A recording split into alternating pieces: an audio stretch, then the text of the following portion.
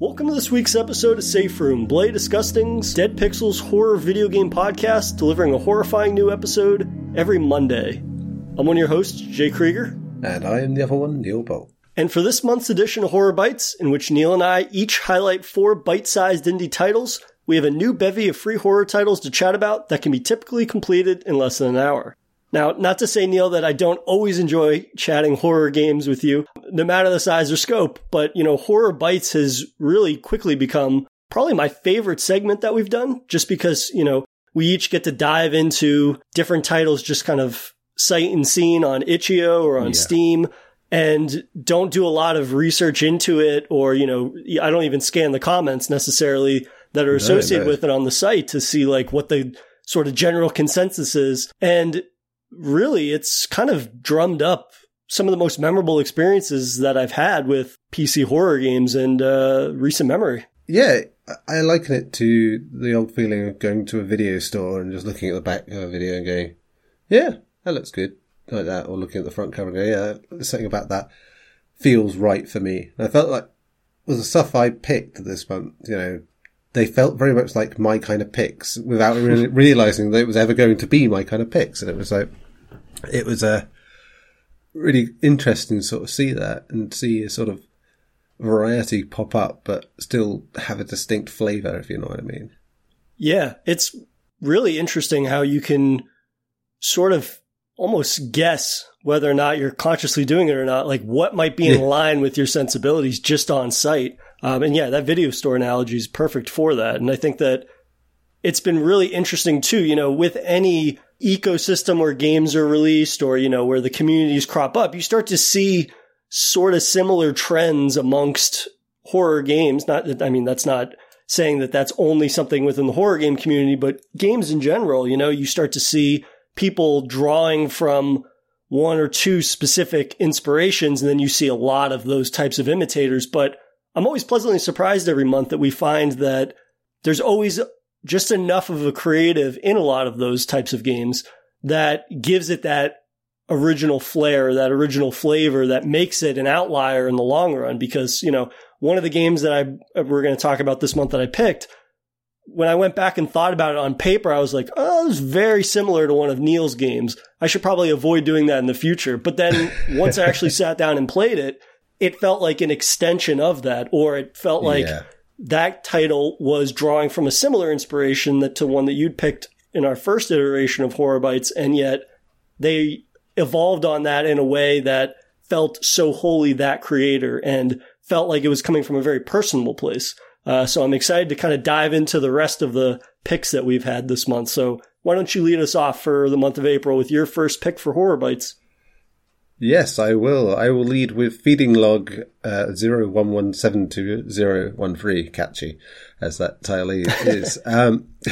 This is by, I'm going to say, it's not Dinosaurs, it's Dinosaurs. So this was an interesting one. I like, because the idea was, we had again going on the idea of what we've seen before and it sort of informing what we pick. This had to look at that sort of like captured footage sort of thing we've had on a few picks so far. The idea is that you've stumbled upon a strange and highly classified tape that documents the feeding and study of these mysterious creatures. But the tape has some sort of weird in real life effect. So when you play, pause and fast forward, the creatures don't like to be documented, and they have certain way of doing things. They will only attack if you do certain actions that like fast forward too much, or if you pause too much, if you don't pause in time. And it's learning both of their sort of patterns, if you will, by listening to the noises. The game starts to give you sort of clues to what you can do. And yeah, so it's an interesting one. How did you go on with this one? Yeah, so I think I was most taken aback by the fact that, it does resemble a lot of those kind of VHS camcorder style of horror experiences that we've seen a lot of, right? The idea that you're going to have that VHS camera perspective, and then it's going to, have something jump out at the screen inevitably. But I was surprised and found that it actually worked really, really well of adding more interactivity to it than something that was just like Maple County, the one that I picked for last month, right? And that's not a slight against Maple County, but it was very much like, okay, you've got two options, click on one thing for a majority of that. Whereas with, Feeding Log and the bevy of numbers that came after that, with Feeding Log, it was very much that you're using the inputs that you would use on like a VHS player, which is like pause, play, and fast forward, and having that be central to the actual gameplay of it, and having it be this almost kind of stealth approach to gameplay. But then, it's not mission failed. It's that you get eaten by this creepy monster. That was a really, really cool building on my sort of expectations of what a game that looks like this would actually play like in the long run. And also just the heavy emphasis on audio, right? A lot of the time, these types of horror games, of course, you're going to hear creepy and spooky things, but the audio informs the gameplay, which furthermore, is almost more key to the player's survival than the actual interactivity portion of what I was talking about, right? They work in tandem with one another in a way that was really refreshing. And it was something I hadn't seen before in this sort of format style of a game. Yeah, I think one of the things that struck me immediately was not being sure of what I was getting into, because, you had this sort of real life found footage style going on, and it's like, okay, interesting. And then, the first time you actually get caught out by it, and it's like the jump scare thing of, oh, there you are, and it's over. And you're thinking, oh, is that it? That sort of thing. But then you get your first clue, which basically tells you to listen for Alpha as he scrapes around the room. And if you hear him breathing and clicking, it means that he's close enough to kill you. And that means you should pause. Like that, you're like, oh, okay. So, okay, now I understand why, you have the option to pause and fast forward and stop and all that. And it's cool that, each mistake sort of, lets you in on a new part of what you need to know about it. And it goes about 8 or 9 different clues.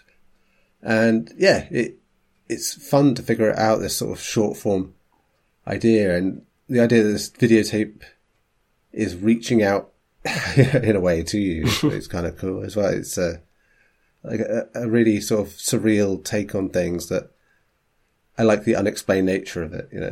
That's the best part about it, where it feels like, how is this happening? Why is this happening? What are these creatures? And it doesn't really give you a satisfying answer. And I think that suits this perfectly. I'm a fan of found footage style stuff when it does these sort of playful things, and this really sort of dives into it nicely. Yeah, the learning through dying is really actually perfect for these short bite-sized experiences, right? Because, there is more to it than just like clicking a series of buttons. And I was appreciative of also the depth with the two monsters, that you never get anything more about them. You don't get more of their backstory. And, by all accounts, they look exactly the same when you get caught by them.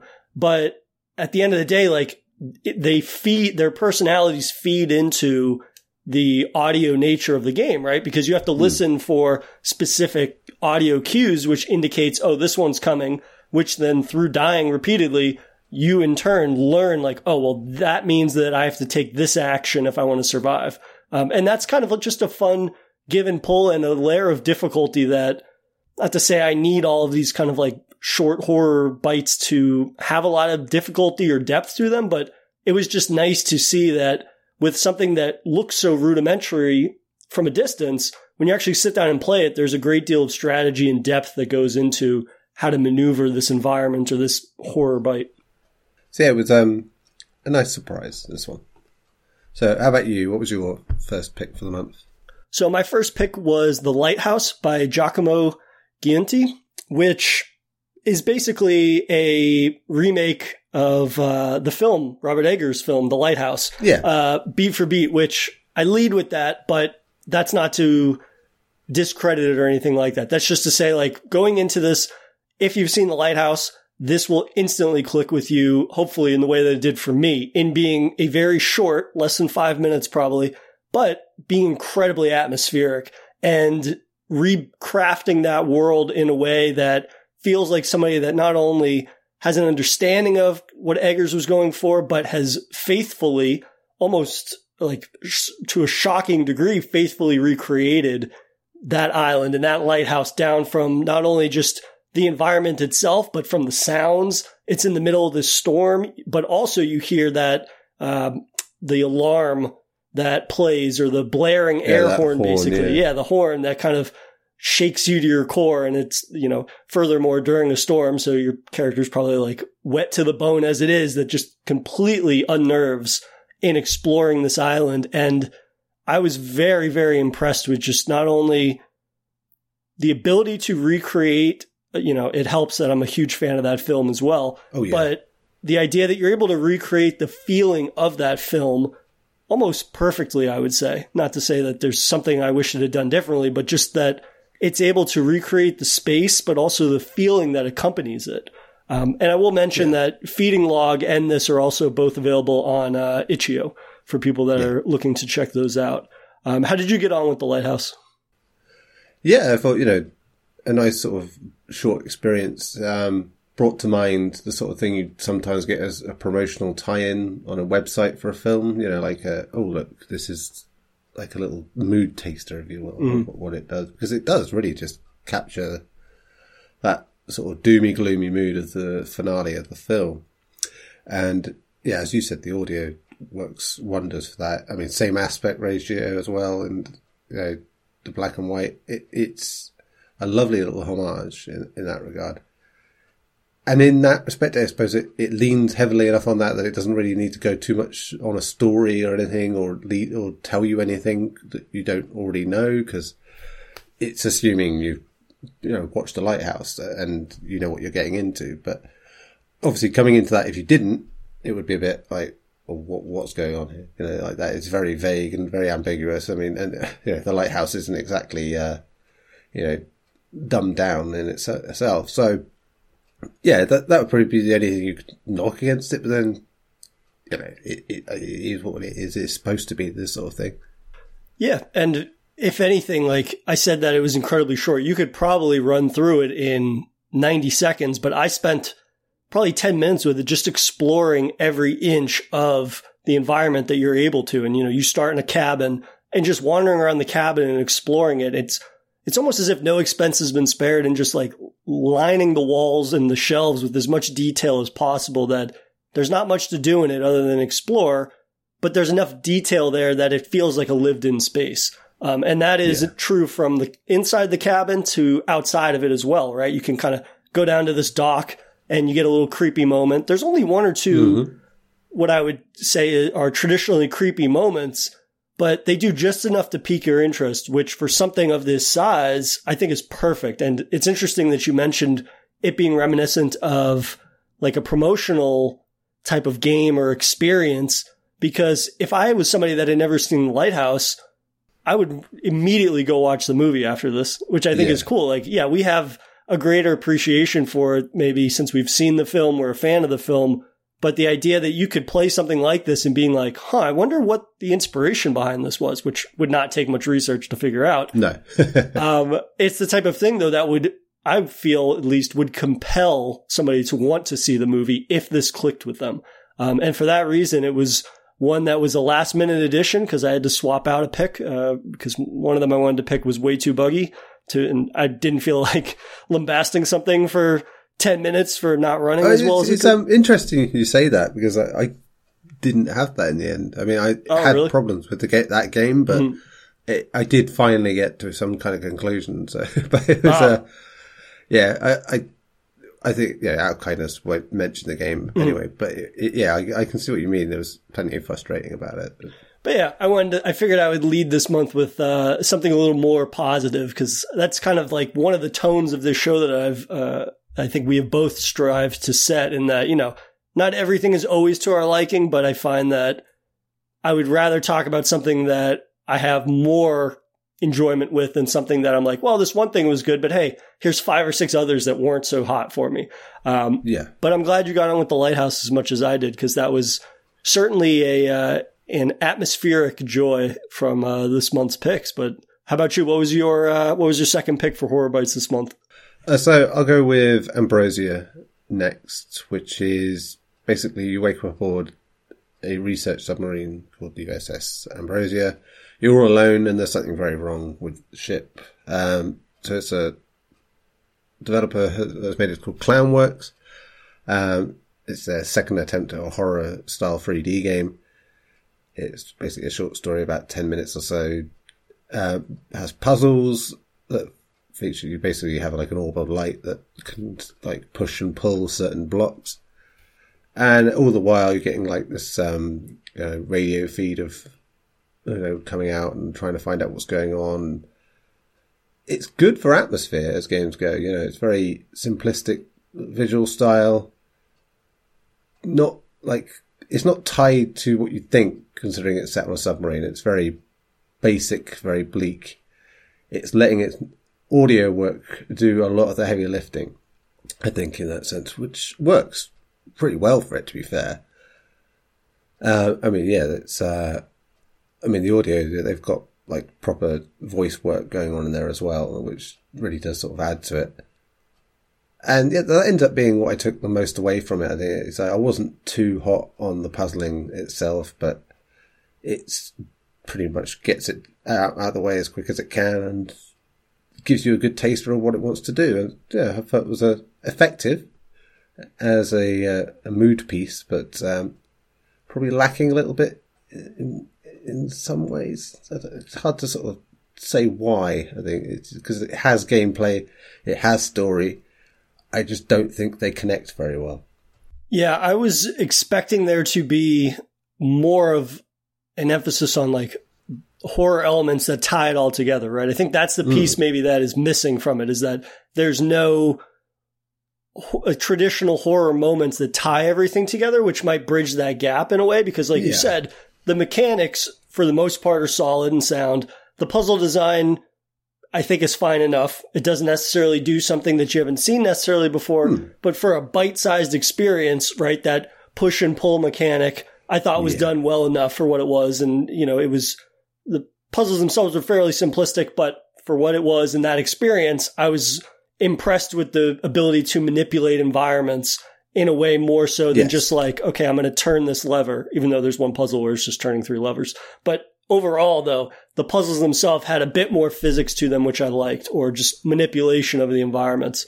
I also liked how oppressive the environment was of being in that submarine. You feel very constricted, like you had said. The audio design helps a lot with that in conveying a sense of space and atmosphere. And, I'm always appreciative of voice work that ties into everything, where it makes it feel like it's a bigger production than it is, right? Because think about how many of the games we've played where it's just like beeps and bloops and then there's text that pops up on the screen. So to have full audio is actually like quite a big deal, I find, with some of these much smaller games.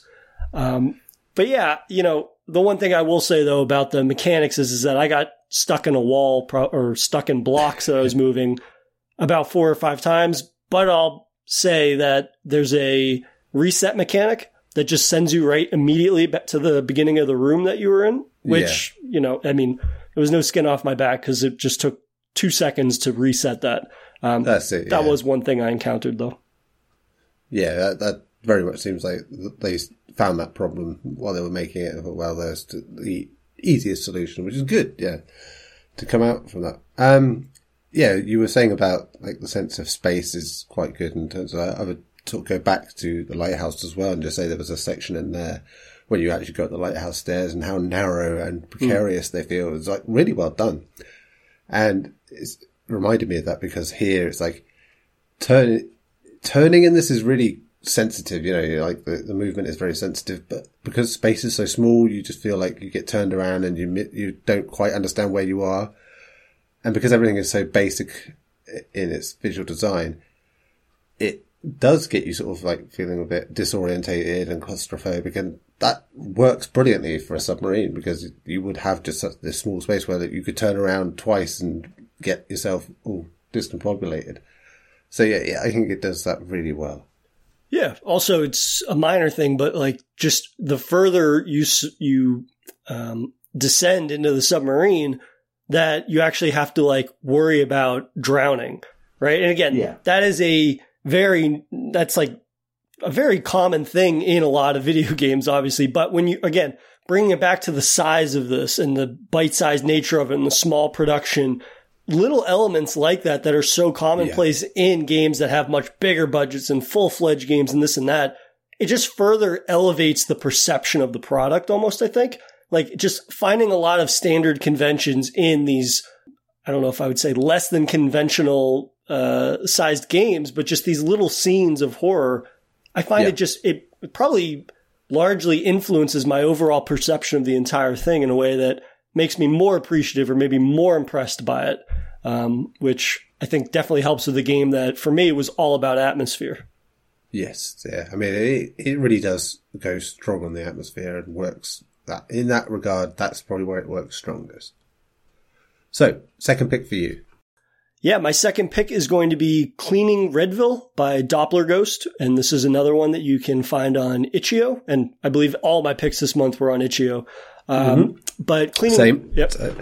But with Cleaning Redville, you very suddenly are thrust into the boots of a garbage man, and your first task to allow your garbage truck to move is you have to clean up the amount of garbage in an area, and you're contained to each of the areas you'll be exploring, and you'll eventually hit like a barrier that says, oh, there's this many pieces of garbage left, and you either have to pick up individual bags or you have to pick up a garbage bin, which has 3 bags in it as a whole.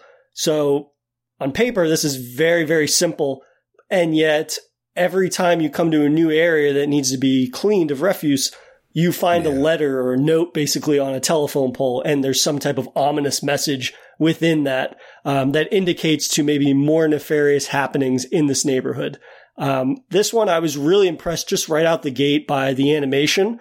It's, again, sounds very simple, but the fact that when you throw garbage into the back of the truck and then you pull the lever on the side, you get a full-blown animation of the arm lifting up the trash bins and throwing the garbage in, or just it being compressed and compact. Again, that might sound pretty simplistic, but for something of this size and caliber, again, there's a lot of moving parts in that animation that every time I did it, I was like, wow, this looks really, really good and polished.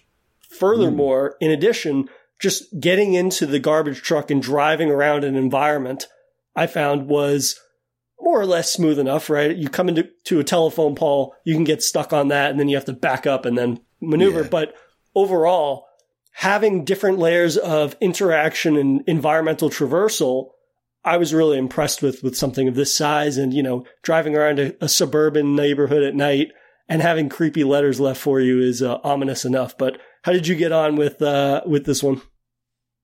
Well, we've discussed this with certain games before on here, and I love the idea of menial job horror because it makes sense. You see all sorts of shit in menial work, and putting spins on that really works. And ever since Five Nights at Freddy's really popularized the idea of having like doing that sort of job where you're on your own most of the time and having to do stuff like that. It works because you can just have your working hours outside of most people's existence, and you can get the worst of society in some ways. And yeah, this captures the routine nicely. I think, the idea, having that, you go do the bins, only do a certain amount, having these little rules in place, and the fact that you do just go from, truck back out, get the bins, do the routine of getting them crushed, come out, find a little more out about the story. Yeah, I thought it was nicely paced. It's like it was one of the longer ones this month, but it worked for it. It felt, it's one of those, if you understood the game going in, it wouldn't take that very long. I think you'd be like, okay, blah, blah, blah, blah. I mean, I think like 2 in, I kind of got the idea that, yeah, if I see a bag early on, I'll get those in and then go a little further and I'll get the rest then, because it seemed to be the pattern that was going, and yeah, that worked out. But that felt like learning the job, which was good. I think that worked well for it. It's, it went for a couple of like cheap fake out jump scares on purpose, to sort of like, oh, something's coming, something's going to happen like that. And then it never really goes there in the end, which is great. I think it becomes very much like a different kind of story where it doesn't rely on like, oh no, you're going to get freaked out by something at the end and it's going to come after you like that. It's just back to a slow realization of you and your part in this story, which is, nice and effective. I like that it had quite a slow burn ending, to it. Yeah, I think that the pacing is really well served in terms of blending those moments in, because at the end of the day, a lot of those little jump scare moments, they're never so, I mean, you can't miss them, but at the same time, it's nothing that would be so over the top that if you were in that character's shoes, that it would dissuade you from or abandoning your route, right? I think that they do just enough to have these creepy instances where it's like, that's weird, that's out of the ordinary. But when you're in a job that is in the middle of the night where you don't normally see people, and the people you do see, it's 50-50 on whether it's going to be a normal interaction or not. You're like, okay, well, maybe this is just the norm of seeing weird things or random things happening at night. And I like how the game really builds up to that big final moment before the credits. And then that moment isn't just done as a cheap scare, but it blends back into the overall narrative and the story that's being told in a way that makes it, not incredibly, but a little more meaningful, I found almost, or having more weight behind it. It doesn't feel like it's just being done as this cheap, let's make them shit their pants right before the end of it, which, we've definitely seen with some of these types of games. I was appreciative of the fact that it all tied together in a way that it felt like it was saying something, or everything that has happened has a meaning to it, even if, it might be thinly veiled, but it still has some sort of significance other than just being like, hey, let's scare them one last time before they fuck off and play something else. Yeah, it knew its own story and where it wanted to go with it. Just stuck to that, which is, massive respect on that one. How about you? What was your third pick? My third pick, and we're going into the weirdo ones now.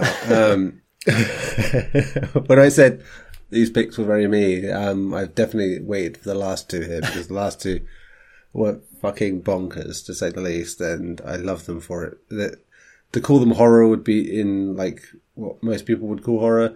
No, but they have the mood and the weirdness and the strangeness that I enjoy, and I will say, that's a great point that you're making. And at the same time, as I played them, I was thinking, because, after I played both of your next two picks, I did scroll the comments on Itch.io to see what people thought of them.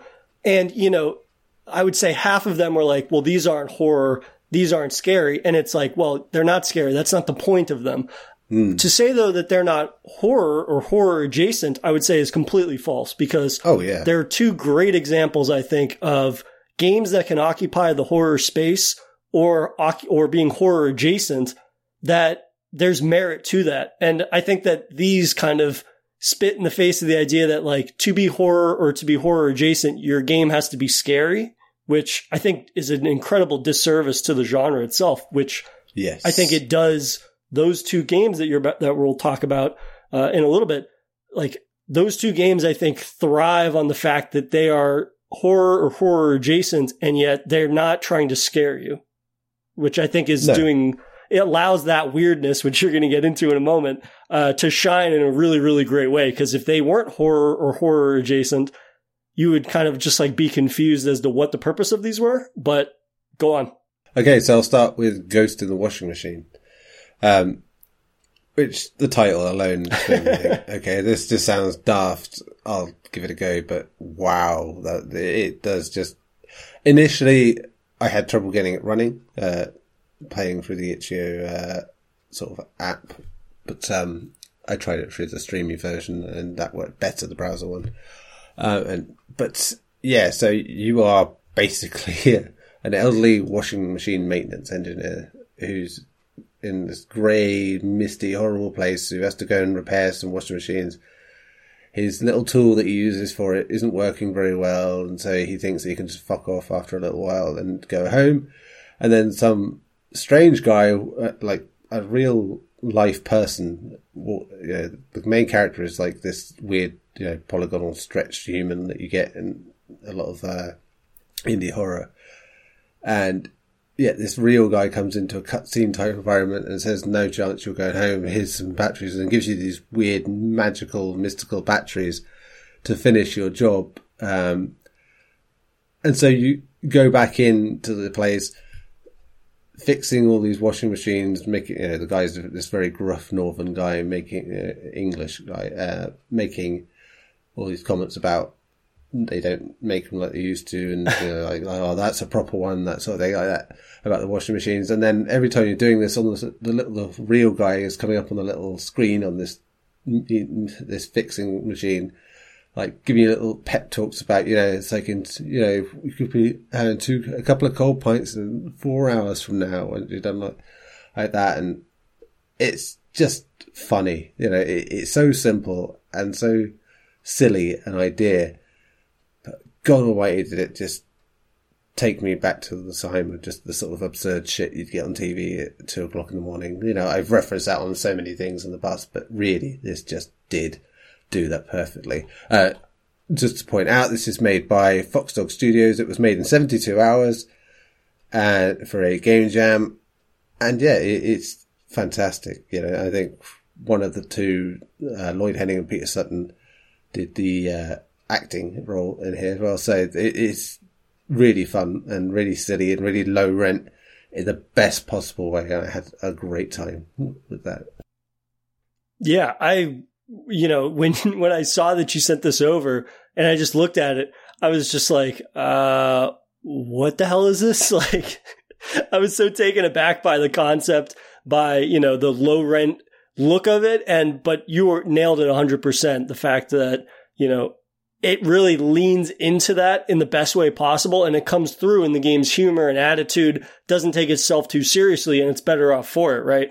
I was most surprised that when you actually get around to playing it, it almost felt reminiscent of like Typing of the Dead, right? Because that's the mini game when you have to, I guess you're exorcising the demons or the ghosts from the washing machines, right? And so you have to use that device, and a letter will pop up, and you have to hit all the letters in a row before time runs out, and then you essentially like defeat the washing machine. And every time you do, your character levels up, so that way you can face even more powerful washing machines, which, that just equates to, I think it's less time to get all of your keystrokes in before time runs out, and then I would assume you lose or something, or it worsens your letter grade once you complete it.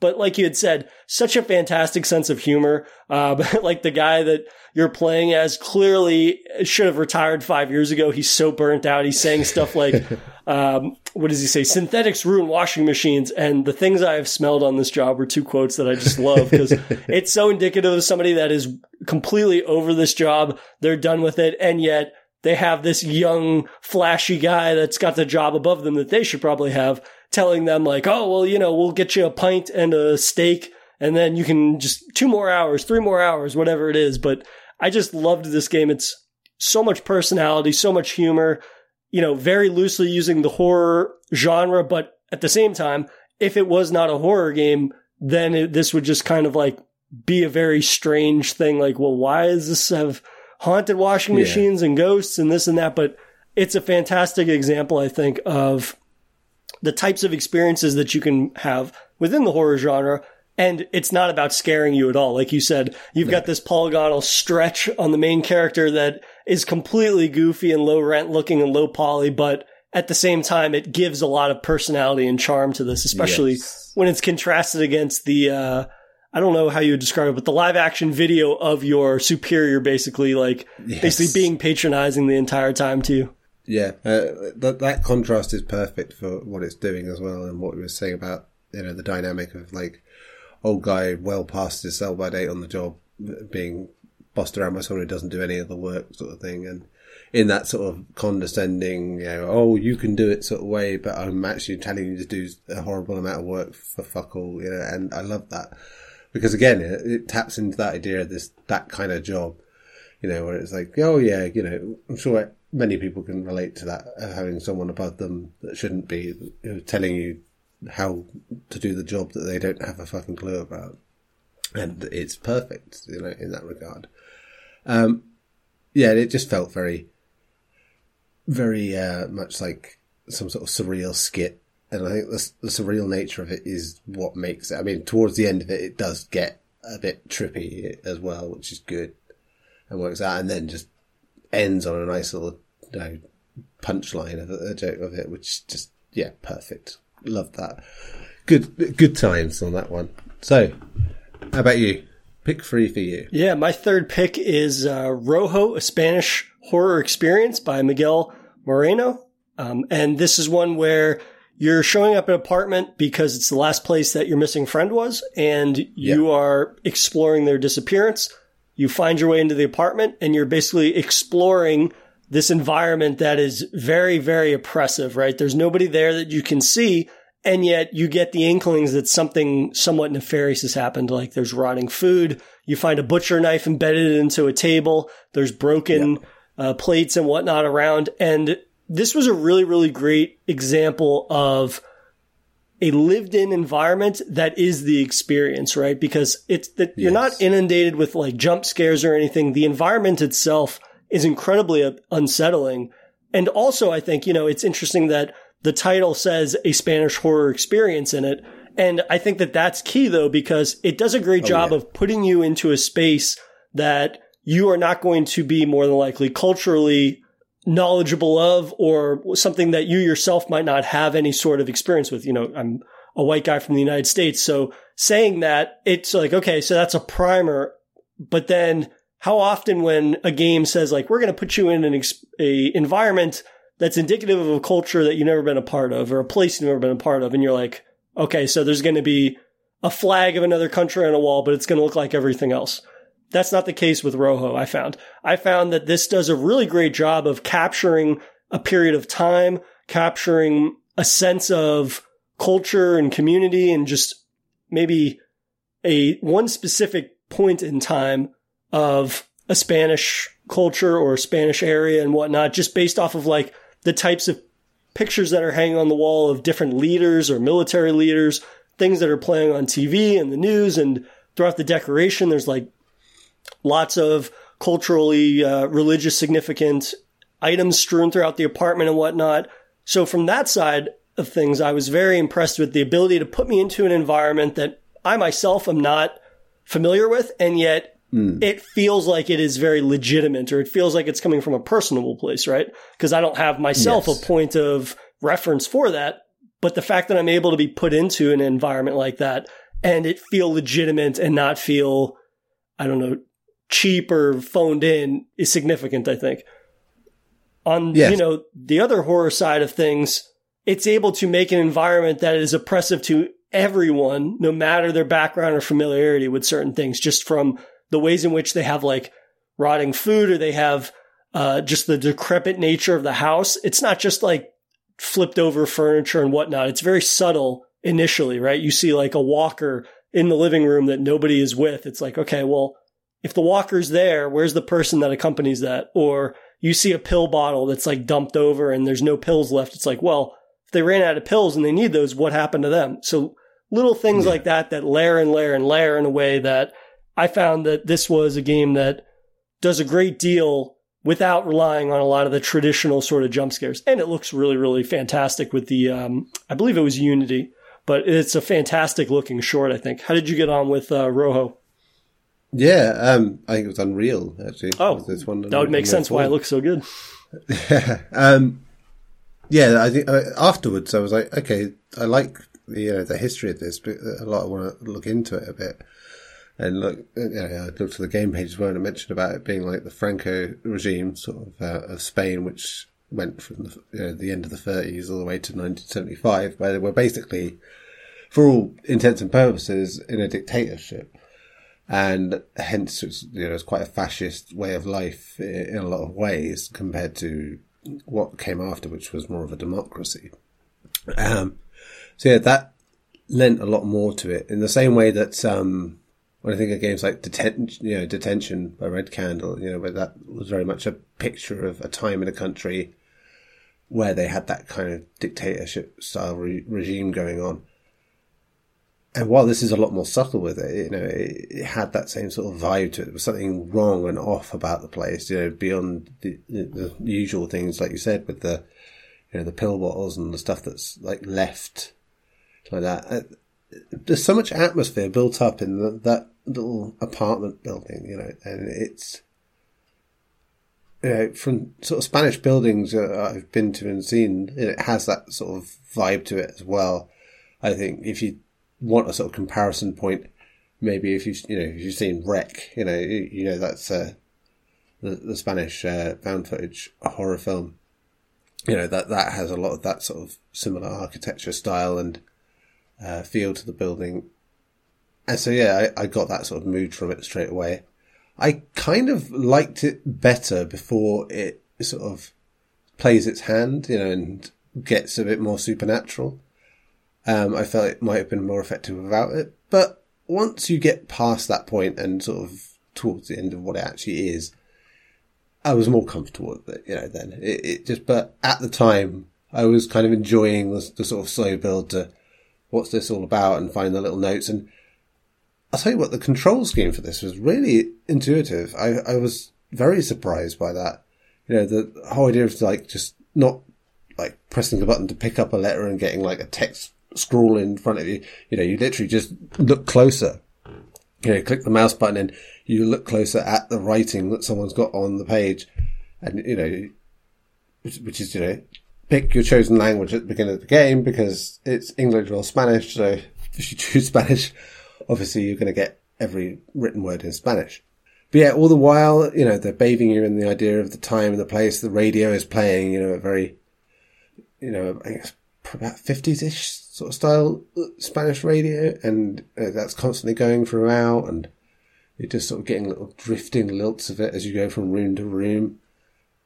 And it feels like a lovely little lived-in place. I mean, I say lovely in a very dark and right. Dreary, horrible way, but it does just, it's lovely in the sense of I like when things feel like that, when you feel like you're in a place and you're exploring it like that. And it really did sort of capture something nice. So I was really into that sort of, everything it managed to do in a very short period of time was really well done.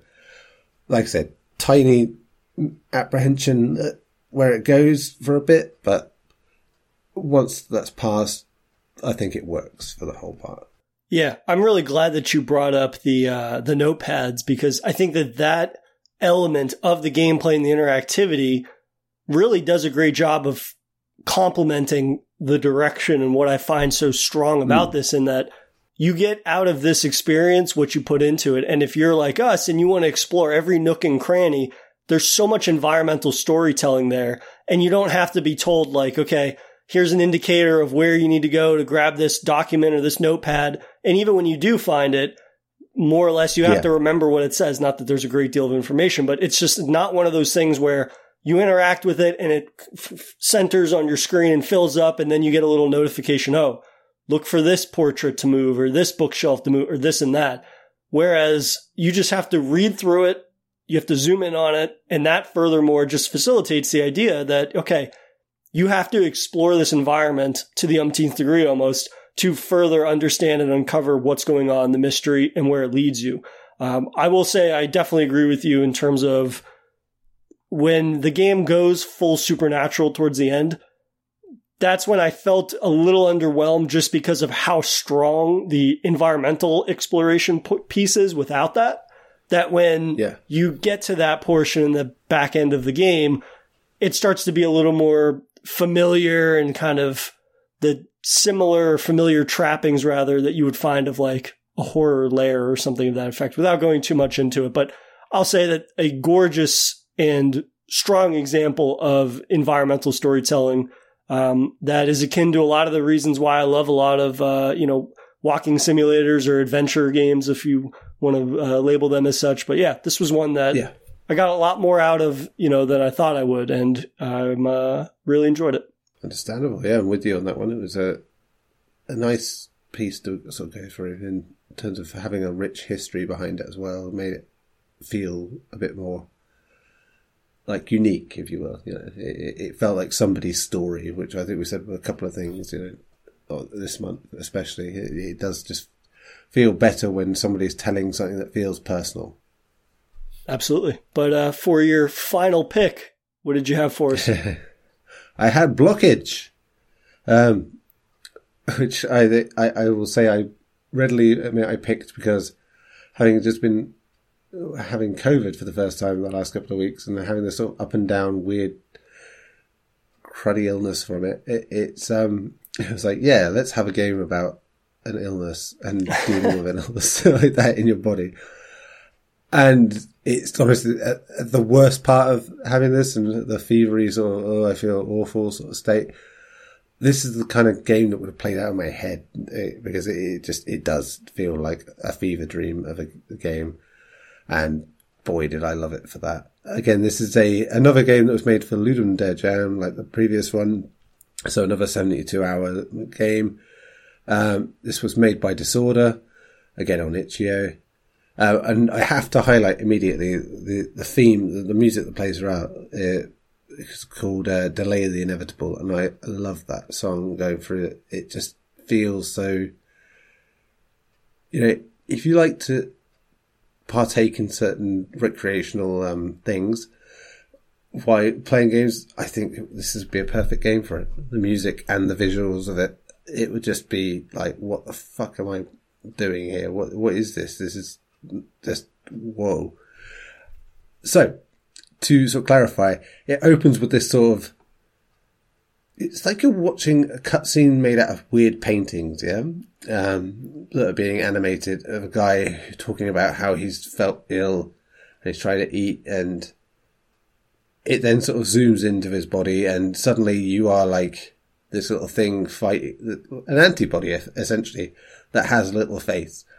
And it sort of goes around these sort of meaty looking areas, killing things and, killing the germs and whatever, and having to find the route round this area it's very simple, but this way, you basically just following it wherever it goes, killing whatever's there with the little powers that you can pick up and basically curing yourself, if you will, as it seems. And yeah, I was just blown away by it, what it did with so little. It's such a very simple concept, and yet it just captures a mood. Again, I said this about with the previous game. It just has that late night TV thrown together in 5 minutes feel of the 2000s internet. And that's perfect. That is so nostalgic for me in a very proper way. I could not have more nice things to say about this game in that regard. It is just so weird and out there and trippy and hypnotic. And yeah, I think it deserves to get a bit more attention because it is just fun and just weird in the best way. I will say I can definitely co-sign the recreational activities. Is definitely the way to properly enjoy this. But yeah, no, this was a game that, I would almost, while the gameplay in this is completely foreign to the game I'm about to mention, stylistically, it's very much in line with like Cruelty Squad, I think, in terms of the way that it looks and having this very trippy kind of looks piecemealed together graphical style and, having a trippy hypnotic musical sensibility to back it up. But it all melds together in a way that's really quite aesthetically pleasing might be the wrong way to put it, but aesthetically making sense and just like being an ecosystem of weird together in the perfect way. And, as a simple blaster, like I would, it's not a twin stick, but I would say that it's very much built like a twin stick blaster, right? You're kind of maneuvering this area and then just shooting repeatedly until these little blobs die that are the blockage in this character's body. It plays like a dream. It has its own aesthetic to it that feels unique. It's tied into a central theme behind that storytelling and weirdness. It works in a way that's fantastic. It's capitalizing on a simple premise with a simple look. Even if it is unique, it's like a simple look, simple playing, but it just all melds together in a way that feels very unique and enjoyable and different. Like you had said, that track that plays throughout the background is just like the perfect accompaniment to what it is. And I really, really enjoyed it because, I don't know, maybe I have a tendency sometimes to be like, okay, this is a bite-sized experience to download versus one that you can play in the browser. But I think that this game is a great example of just because something is browser only doesn't mean that it's going to be limited in terms of creativity or the employment of graphics, gameplay, or audio all melded together. So yeah, this was a delight to play.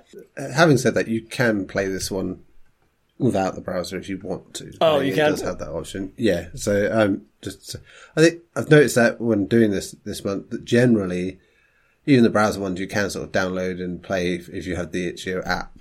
Oh, okay. Quite cool. I think just certain games don't work, like Ghost in the Washing Machine didn't really work that way for me. But yeah, it was nice, especially because it just filled the screen and just felt, yeah. In a way, I wish I'd played it like a couple of weeks ago, where I was feeling really spaced out from illness, because it would have been like, what the hell is this thing?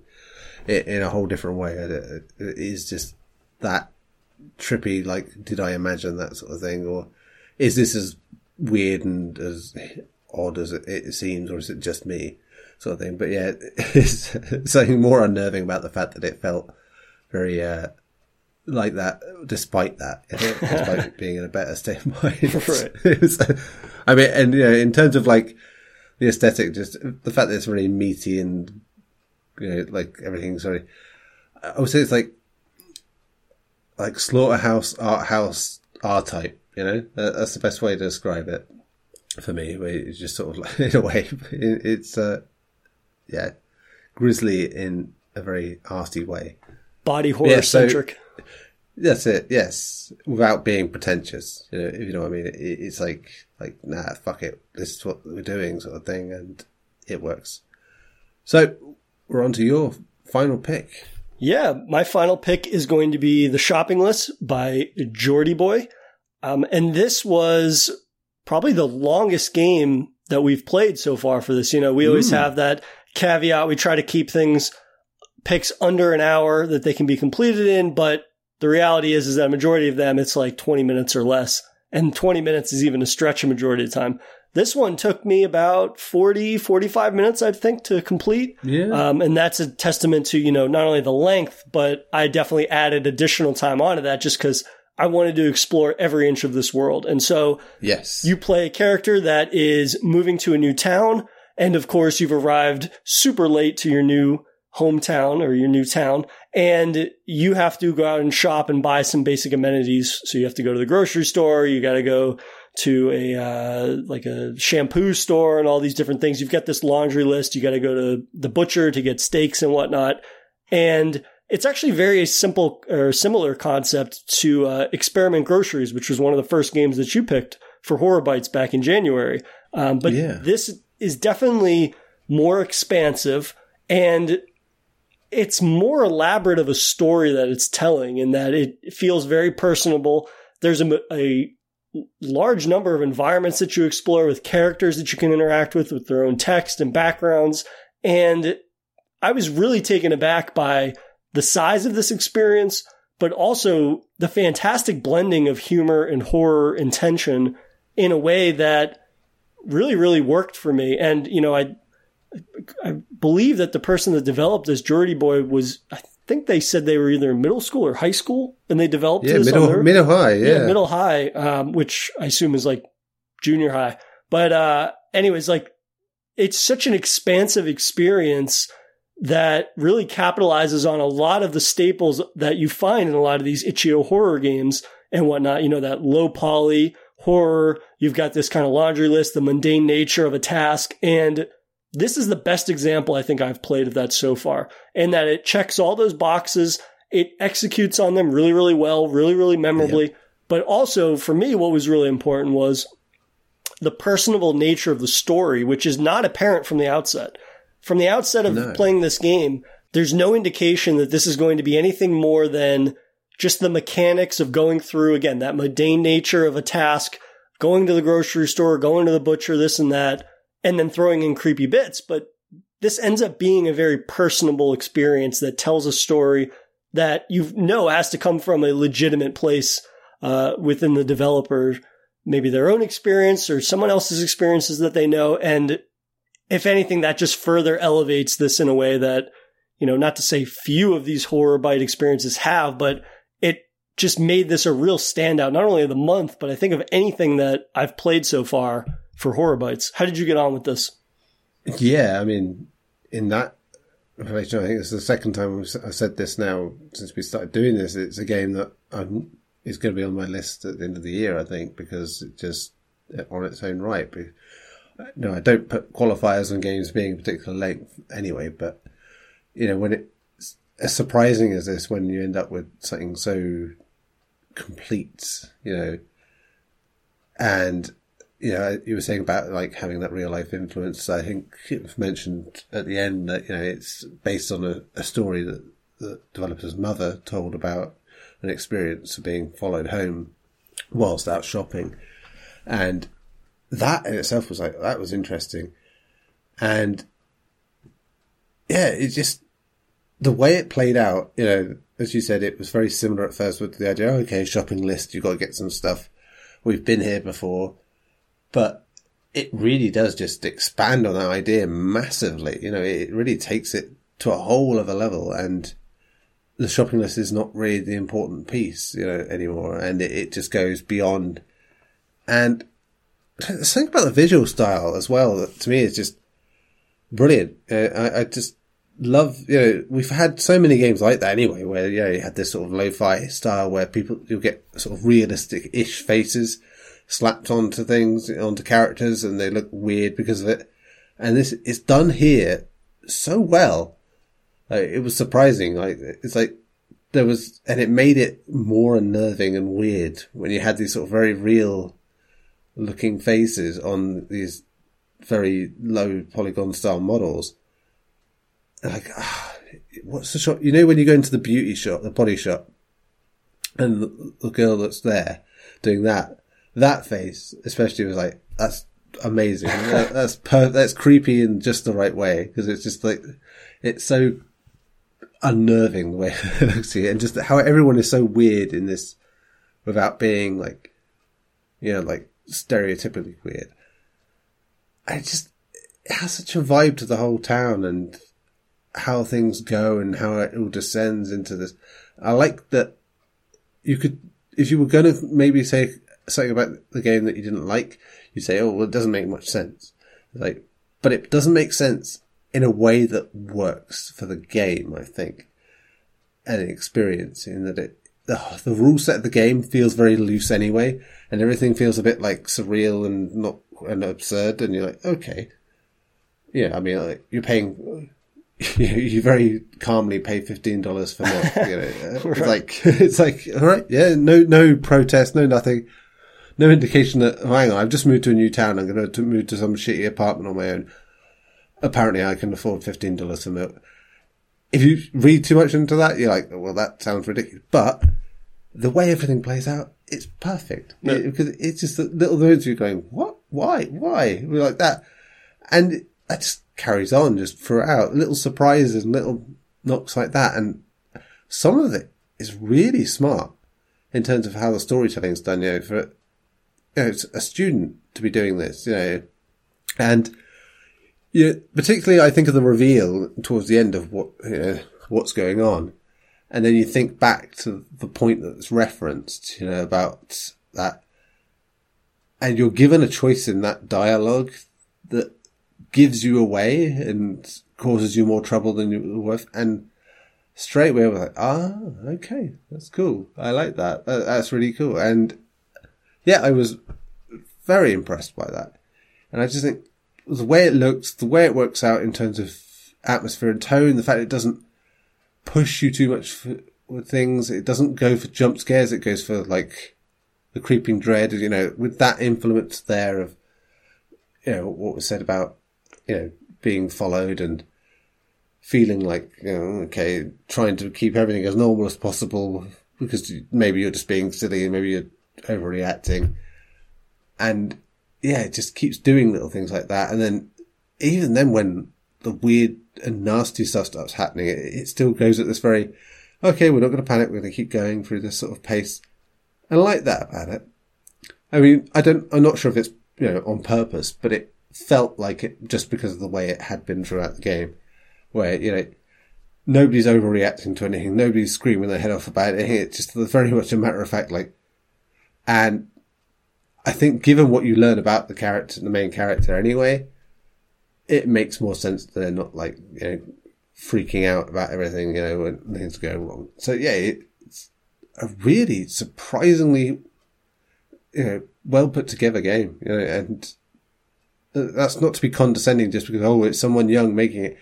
I think for anyone young is irrelevant. Anyone who's surely not been doing this for that long and with that little personal life experience, that's amazing, to put that much into that and get that much out. That's, on a par with stuff like Bloodwash, in terms of, which shares a lot of traits this does with that. And yeah, I'm very impressed with it. Incredibly well-rounded. And, we talk about pacing in terms of these experiences, and this does such a great job of establishing the setting, and immediately it leads with like a lot of humor, I think. And that's kind of like what you had brought up with the milk, right? You go to the store and all of a sudden milk is $15 and the guys, you have to literally wake up the clerk before you get to enter in what you want to be called and whatnot. And then he's like, oh yeah, I'll be back there. And if it's not there, I can go look in the back, which is like a very kind of like off the cuff retail thing where it's like, well, if we don't have it, it's probably in the back. And then you walk in the back and do a couple circles and come out and you're like, oh yeah, there's nothing here. We're sold out. I mean, there's literally like a big sign that says out of stock as well, which is like, and the fact that he couldn't even be bothered to know it. It's like, yeah, we've been there. So everyone's been there. But even just like the milk that you buy, the brand is called Musty Milk. And then you end up buying it off of a guy that's sitting on top of the counter that then throws a fit when the clerk forces him to sell it to you or to give it to you to buy. Like little oddity humor like that is so, I don't know if I would say overbearing, but it's so in your face. You can't miss those moments, and it's layered, right? There's a couple instances like that, right? You run into a cop, then you don't have your ID on you and the cop can't see. So you go to the dumpster and you dig up an ID and it's his ID. And then you just show it to him and he goes, yeah, that looks good. But then it's like little moments like that. And then you get little rumblings of tension and right. You get, you shouldn't be shopping here at night. There's like stuff goes on at night around here. And then you hear about a disappearance, but it's never just in your face, which is perfect, I think, because of you think about how long this experience is. It's about 40, 45-minute experience. When these types of bite-sized things lead too heavily with the horror, when you, again, like you blow your load in the first 10 minutes with that stuff, you're like, well, okay, where can this go from there? And so, again, not to keep highlighting the age, but for somebody that is relatively new at this, to come in and have this expert pacing for an entire 45-minute experience, like that's some real masterful deployment, I think, of gameplay pacing. And, it's not even just of storytelling, but specifically of gameplay, right? The idea that they have these little milestones where you find items that give the player flashbacks to past memories and potentially past traumas and whatnot, which further aid your own narrative or backstory that inform the narrative that you're forming. The further you explore this town, the further down the shopping list you get. It's something that makes this far more well-rounded of an experience than you'd be expecting. Again, not to, talk down on smaller experiences, but it feels so well realized in a way that you would expect from something like a Bloodwash, a product that's sold as a full experience, no matter the length. Yeah, and it's like, which is great because and you can't discount the influence of developers that have brought those things to the table in the first place in helping others realize how to do it and prove, hey, you can do this with a small team. You can do this on your own or with a couple of people. And yeah, I imagine this took some time still, despite that, and it is all the better for it. I think that, I get both ways of thinking. Let's put it this way. I get the idea of like trying a concept out. I've seen it put out like when people in like movies and stuff or stories and they're like, oh, don't do short stories. Don't do short movies. Just make a movie or just make a whole book. And it's like, well, no, for some people, that's the better way to go. That's the way that they form that major idea they want to. And sometimes that's effective. You think of, Scott Derrickson made Lights Out, didn't he? And that's short, which led, now, he's had this major career in Hollywood. So, sometimes that's the way to go with things. And I think this, like many indie games, proves that you can do it both ways. You know, you can have a little more to your experience, a little more meat on the bones, and do everything you want to do because you've got other ideas out there that you want to try later. And yeah, it is great to see this from, you know, relatively, you know, unknown new person, you know, to come in and do something like this.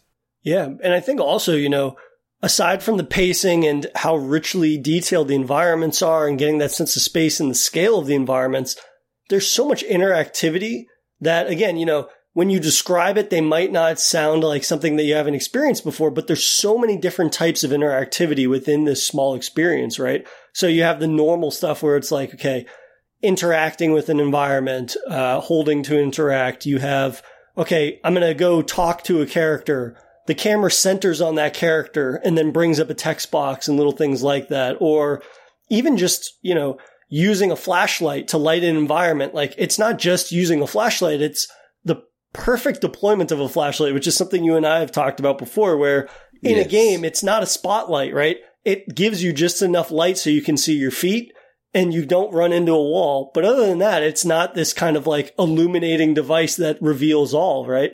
And I think that just a little instance like that, or a little gameplay mechanic similar to that, that's employed in the right way, that, yeah, it makes it easier to traverse an environment while not revealing the horrors that could be awaiting in that dark room. Like, that's development, or that's gameplay design that I think would be something that you would expect from a team or a developer that has done 2 or 3 games. Like, they have a full understanding of the genre, but also the best way to employ standard gameplay mechanics that don't hinder the genre that they're very much wanting to be a part of or developing experiences for. I think also just like randomly throwing in one little puzzle mini game, right? You go to one of the stores and there's a puzzle mini game to rewire a light sign or neon sign. And there's only one instance of that in this game, but it's full-fledged. It's fully thought out. It's reminiscent, if anything, of like the hacking games in BioShock. But again, like, just using this game as a way to show that you're able to develop multiple interfaces into an experience, and doing so in a way that's not only just adequate, but is perfectly serviceable for what it's trying to do and what it shows off, and giving the player just a little bit more interactivity in something that is largely exploring an environment, I think is fantastic. Yeah. And I think that part of the game is crucial in what it does in terms of storytelling, because it's different on purpose. And it leans into what happens. I love that about it, thinking back on it, that everything it does in there is meant to tell you, you know, make note of this stuff. You know, why is it different? Why should it be different? And that worked well. And just to sort of clarify on this is his sophomore effort. You know, this is, you know, they made a game before this last year called Margareta, which again apparently is another full game. So it's like two full games already. You know, it's ridiculous. That I definitely got to check that one out as well, because it sounds that looks interesting too. But yeah, it's again just surprising. God, it does sound so condescending when you're an old man saying this about someone. But it's like, but it's surprising how much competence is there. You know, not just because of the youth of it all, but just like to have made 2 games ever and to be having that confidence is remarkable. You know, I could only imagine what they could go on to do, you know, from now on. It's certainly a strong sophomore effort, and just excites for the future and seeing how else that they can implement, you know, a lot of the staples that we take for granted, I think, in, you know, our AAA games or just bigger production games, and yet adding a significance to it that sometimes actually eludes a lot of the implementation of those mechanics and whatnot in bigger games, right? All the things that we just mentioned, there's a significance behind it, to the storytelling, to the development of the world, in a way that is overall significant to the final product, and why this is such a strong sophomore effort from them. Yeah, absolutely. Yeah, but I thought this was probably my favorite of the month, and like you had said, I'm definitely putting this on my early contenders for my end of the year list of just games that you can't miss, no matter the length of them, because this was full-fledged in the best way possible, and a welcome surprise to round out my month for Horror Bytes. Yeah, I mean, there were some really good ones this month, I have to say. So the fact this stood above them is saying something, because, I really had a good time with a lot of them, and I think, I don't know, maybe I felt a little funk recently with having played a lot of big games, and just to sort of come back to this and do this again, it was just like, oh yeah, this is working for me nicely, and to have all these different experiences, like I point out, there's stuff great about Roger and cleaning Redville and goes to the washing machine, and as we said, among others, it's just great, to have a great month of random picks. It is even when you occasionally get this feeling of like, okay, I'm starting to get some of the patterns now with these games and what they'll do and what's popular and like that. And, it was a big reason why I said last month, I don't want to do any Backrooms games, because lo and behold, looking this month, there's about 20 different Backrooms games. Yeah. And, I mean, that's so played out as a thing already that my son's like, do you know what Backrooms are? I was like, yes, I know what Backrooms are. I was like, so, that sort of thing's given, but it's great that you're seeing fresh takes on ideas that have already been done, and that is horror in a nutshell for me, to bring something new to experiences that you're familiar with and fond of is the great thing that you want out of it. You don't want exactly what you had before, but you want to have a new version of it, and this has been a good month for that, I think. Absolutely, yeah. And before we round out, I just want to remind everybody that if you check out any of these games through the itch.io store of those developers, you can definitely kick them a few bucks for what you play, because I think more than one of these titles this month, I think all titles are worth something at the end of the day, right? The idea that you're going to get these experiences that are free of charge, and they're not always going to be your favorite games, but I think that they all implement enough new ideas or enough entertainment that they're at least worth a couple of bucks. And, in the case of something like the shopping list, which is one that, we are very seriously considering for like our end of the year lists already. It's the type of thing that, that's definitely worth a couple bucks, because, at the end of the day, you're like, well, if this is what they could do with their sophomore effort, imagine what they're going to be able to do with their junior effort, and whatnot. And I think that that's definitely a way to pay it forward, because, a majority of the games on stuff like itch.io and definitely on Steam when it comes to these types of games, these bite-sized experiences for the most part, are generally free. So it's definitely worth supporting those developers. That's the only way that we're going to get more of these kind of creative horror endeavors that are more often than not ending up being some of our most memorable experiences month to month. So that's just our end of the episode plug for all the games that we played, and just a good rule of thumb in general. As always, Neil, it is a pleasure chatting horror with you for Safe Room. Back at you.